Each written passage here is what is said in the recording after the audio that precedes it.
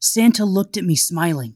He said, I see you found my sled, Bradley. I hope it wasn't too difficult to get. I instructed him not to fly too high up in the tree. You did? Oh, I was very careful, I said assuredly. It's a magical sled, said Santa. Do you know it can fly, just like my sleigh? Yes, we saw it fly a little, I said, looking at the beautiful sled with its unique bells. I never seen or heard bells like that before. This sled was built to be very much like my sleigh, said Santa. There are 8 silver bells on the sled. My sleigh has 88 bells. It's the jingle of the bells that give the sled the ability to fly. Not only that, each bell has a unique tone specific to the reindeer that lets him know when to turn right or left, when to go faster, and even when to stop.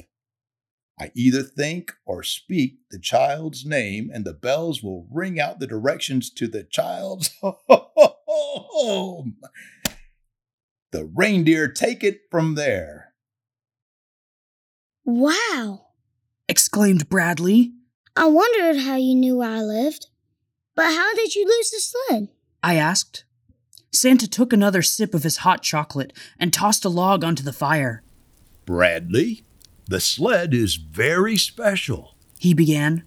Every 100 years, the sled journeys around the world in search of a new Santa. It is the sled that finds the new Santa, or rather, the future Santa finds the sled. It's been this way for hundreds of years. But I found a sled, I said slowly. Bradley, you have been chosen, Santa said. You can be the next Santa if you like. It's a great honor. I sat on the log next to Finn, absently patting his head.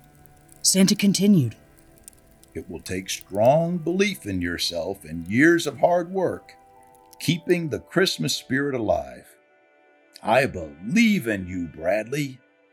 I believe you can be Santa.